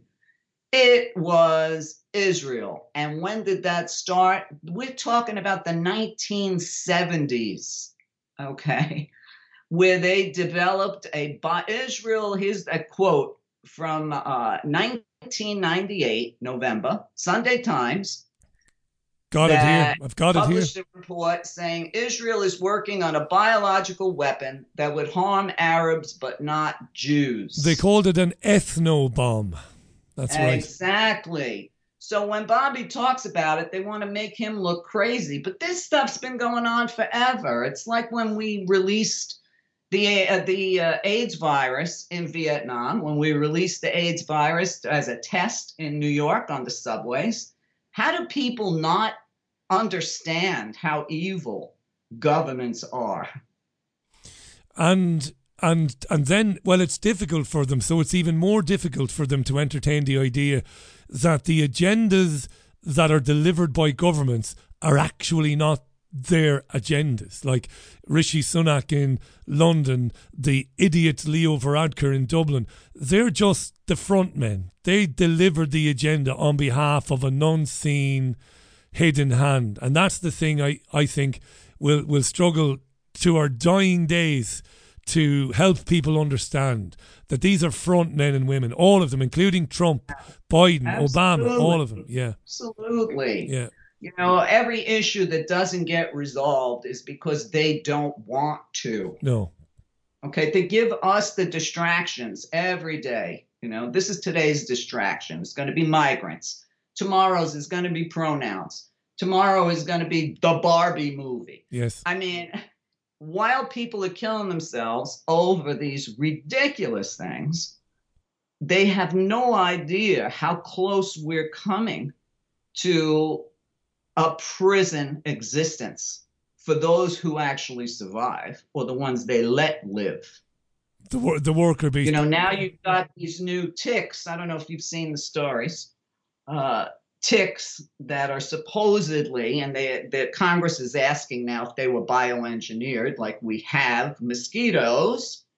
These ticks, for some reason, if you get a bite from them, you become allergic to eating red meat. Okay. Now, to me as a vegetarian, I don't see that as a problem. But to people who like red meat, I would think it's a problem. Now, after the fact, Congress wants an investigation to see if these ticks were genetically engineered because they have genetically engineered mosquitoes. They released billions Billy of Gates. them in Florida. Billy Gates. And now Florida has malaria and guess what else, Richie? Leprosy. Leprosy is back in Florida. You're kidding me. Right. Leprosy and malaria. And all I could think of was, did Lazarus come back from the grave? And that's a little biblical reference. Yeah. Because that's the last time I heard of leprosy was when Jesus cured Lazarus. Okay. And it didn't matter that the people didn't want these genetically engineered mosquitoes released. They did it anyway. So I don't know what else to tell people. You know what I'm saying? It's like people say, Maria, why don't you cover this? Why don't you interview that? I said, I've already covered that to death. It's in my archives. I don't want to talk about it again. Do you know what I mean? By the way, I hate to do this because of your big brain, but I'm going to do it anyway. You won't believe it. A great friend of mine recently presented me with a copy of the King James Bible. Would you believe that? To read. A friend of mine who is very interested in Christianity and spirituality. So I've got to tell you, the leper who was cured by Jesus was Simon the leper. Simon was cured. Because I read the Bible. I read it in 3 weeks. Lazarus was raised from the dead, wasn't he? Yeah, but I thought he was the one with the leprosy. He might have been. Maybe I'm wrong. Listen, I gave up on the Bible when I was 29 years old. Okay, the Bible should be banned. No way. We can't ban the Bible. And by the way, my tongue was in my cheek when I was correcting you there. My tongue was in my cheek. No, let's not. In certain states now, because of the book bans, they're asking that the Bible be banned because it's violent and full of sexual stories too. And one place, I think it was in Utah, that one town that actually got that passed. I know you don't really want the Bible to be banned. The Bible's a beautiful book. To Kill a Mockingbird, etc. Why not the Bible? Well, I hear you. You're not being literal. I hear exactly what you mean. But we can't ban the Bible. We love the Bible. I'm enjoying reading passages from the Bible actually now that I have the Bible. Listen, I had the Bible shoved down my throat for 29 years. Yeah, so did I. Well, not for 29 years. The only thing I got out of it, and when I mentioned it to the elders in my religion, when they were talking about the end of the world and Armageddon and all this crap, I said to them, but the Bible says God is love. Yeah. And they told me, you're just a girl, you don't know what you're talking about.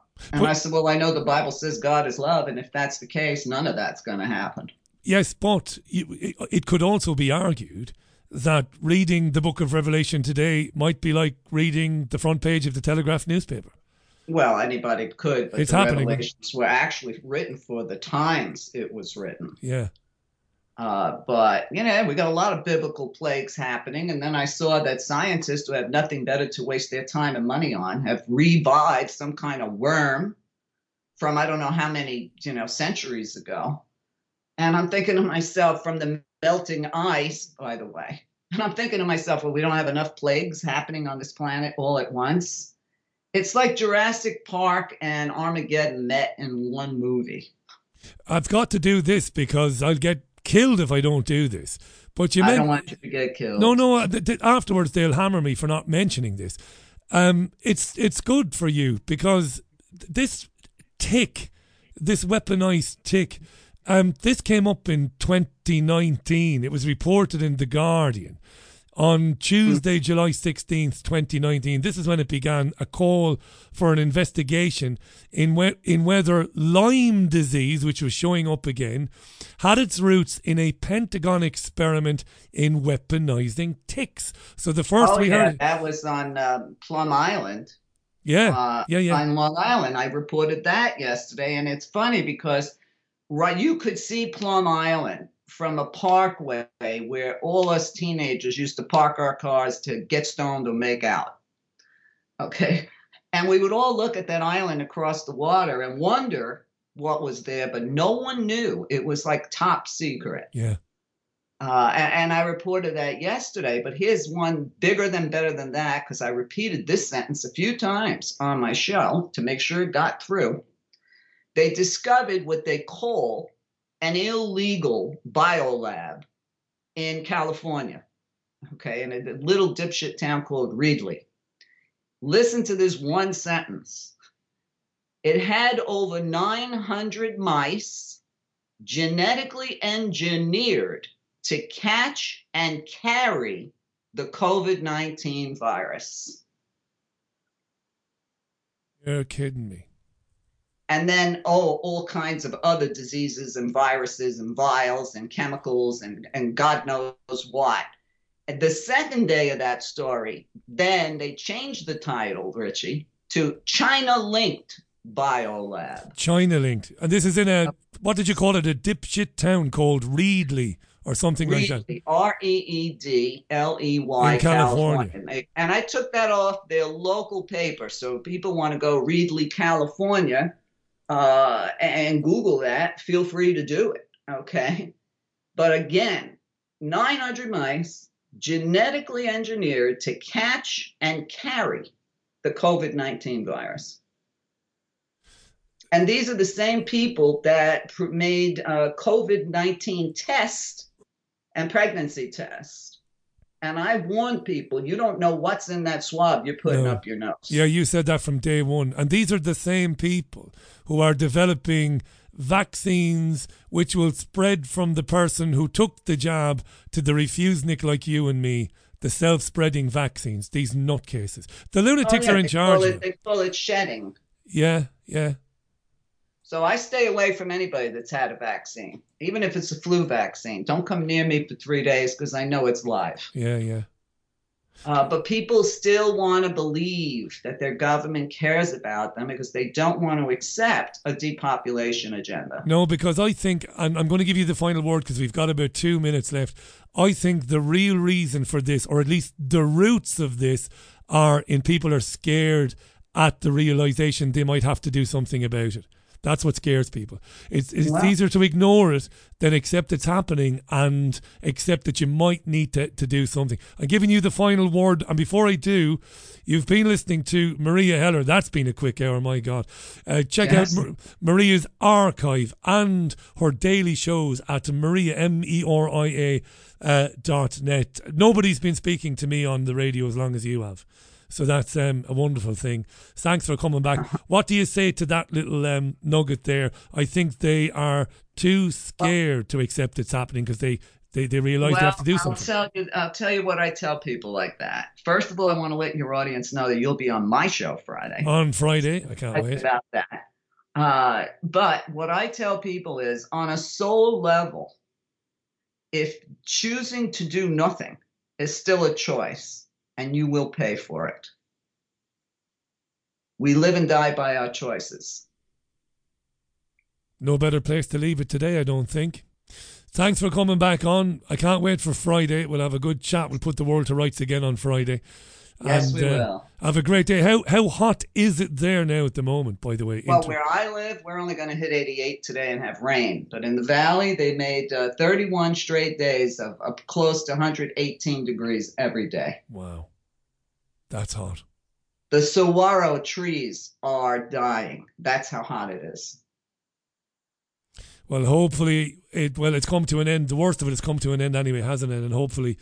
no, not for Phoenix, no. They're good for another month or two. And that's pretty much annual. We'll talk about this on Friday. We'll talk about this next time you're on. Maria, thanks again. Absolutely brilliant. Enjoy the rest of your day there in Arizona. And until Friday, bye for now. Take care. Cheers, Maria. The great Maria Heller live on The Richie Allen Show, Monday's edition. Top lady. Check out maria.net for the archive for the daily programmes. Great stuff. That's about it for today's programme. Thanks for all the messages that came in. I really appreciate them. Just a couple of quick ones before we go. Hi Seamus, brilliant stuff again with Maria. Missed Ryan, I'll catch him on catch up. Thanks for that. Patricia came back to say it could be argued Americans have no clue about anything that matters. They just don't have the time, which is of course exactly what the powers that shouldn't be want. That is what they want. Christine says, Richie, God is love, but he does give people free will. Thank you, Marie. Christine even. Marie came on to say that her boyfriend is challenging her because he supports Trump and Trump's presidency and disagrees with Maria. I've told him to call in on the next phone-in. Absolutely, call in on the next phone-in. It'll be nice to hear a different take, a different point of view. I like it. Right, now, that's kind of it for me. Let me just tell you, before I go, England managed to bowl Australia out in an incredibly exciting game of cricket. Stuart Broad, the retiring medium-fast bowler Stuart Broad, took the final wicket. 334 all out. If you're into your cricket and you're listening to me, wonderful, wonderful series of the Ashes series has been wonderful, apart from the washed-out Old Trafford test. I'm going to watch the highlights now while I have a beer. That's what I'm going to do. Thank you so much to Ryan Christian, thelast-american-vagabond.com. Thank you, Ryan. And thanks to my great pal Maria Heller. Check her out at maria.net, meria.net. Closing out with Fairport Convention. See you tomorrow. Bye.